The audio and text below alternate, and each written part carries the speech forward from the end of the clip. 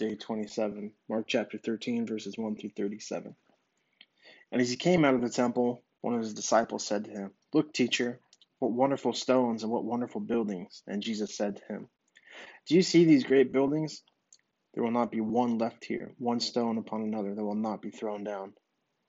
And as he sat on the Mount of Olives opposite the temple, Peter and James and John and Andrew asked him privately, "Tell us, when will these things be, and what will be the sign when all these things are about to be accomplished?" And Jesus began to say to them, "See that no one leads you astray. Many will come in my name, saying, 'I am he,' and they will lead many astray. And when you hear of wars and rumors of wars, do not be alarmed. This must take place, but the end is not yet. For nation will rise against nation, and kingdom against kingdom. There will be earthquakes in various places, and there will be famines. But these are just the beginning of the birth pains. But be on your guard, for they will deliver you over to councils, and you will be beaten in synagogues, and you will stand before governors and kings for my sake, to bear witness before them. And the gospel must first be proclaimed to all nations. And when they bring you to trial and deliver you over, do not be anxious beforehand what you are to say, but say whatever is given to you in that hour, for it is not you who speak, but the Holy Spirit. And brother will deliver brother over to death, and the father his child, and children will rise against parents and have them put to death. And you will be hated by all for my name's sake, but the one who endures to the end will be saved.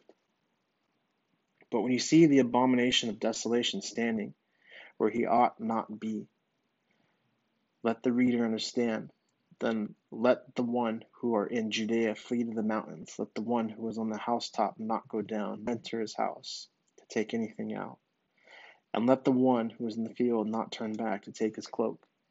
And alas, for a woman who is pregnant, and for those who are nursing infants in those days, pray that it might not happen in winter.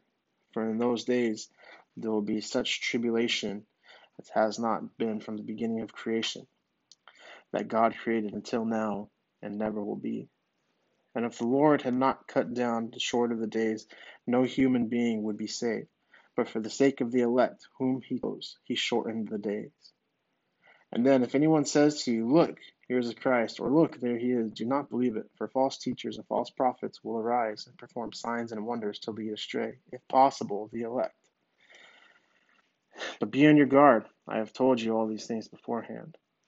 But in those days after the tribulation, the sun will be darkened, the moon will not give its light, the stars will be falling from heaven, and the powers in the heaven will be shaken. And then they will see the Son of Man coming in clouds with great power and glory. And then he will send out angels and gather his elect from the winds, from the ends of the earth to the ends of heaven. From the fig tree learns its lesson as soon as its branch becomes tender and puts out its leaves. So you know that summer is near. So also, when you see these things taking place, you know that he is near, at the very gates. Truly I say to you, this generation will not pass away until all these things take place. Heaven and earth will pass away, but my words will not pass away. But concerning that day or the hour, no one knows, not even the angels of heaven nor the Son, but only the Father. Be on guard, keep awake. For you do not know when that time will come.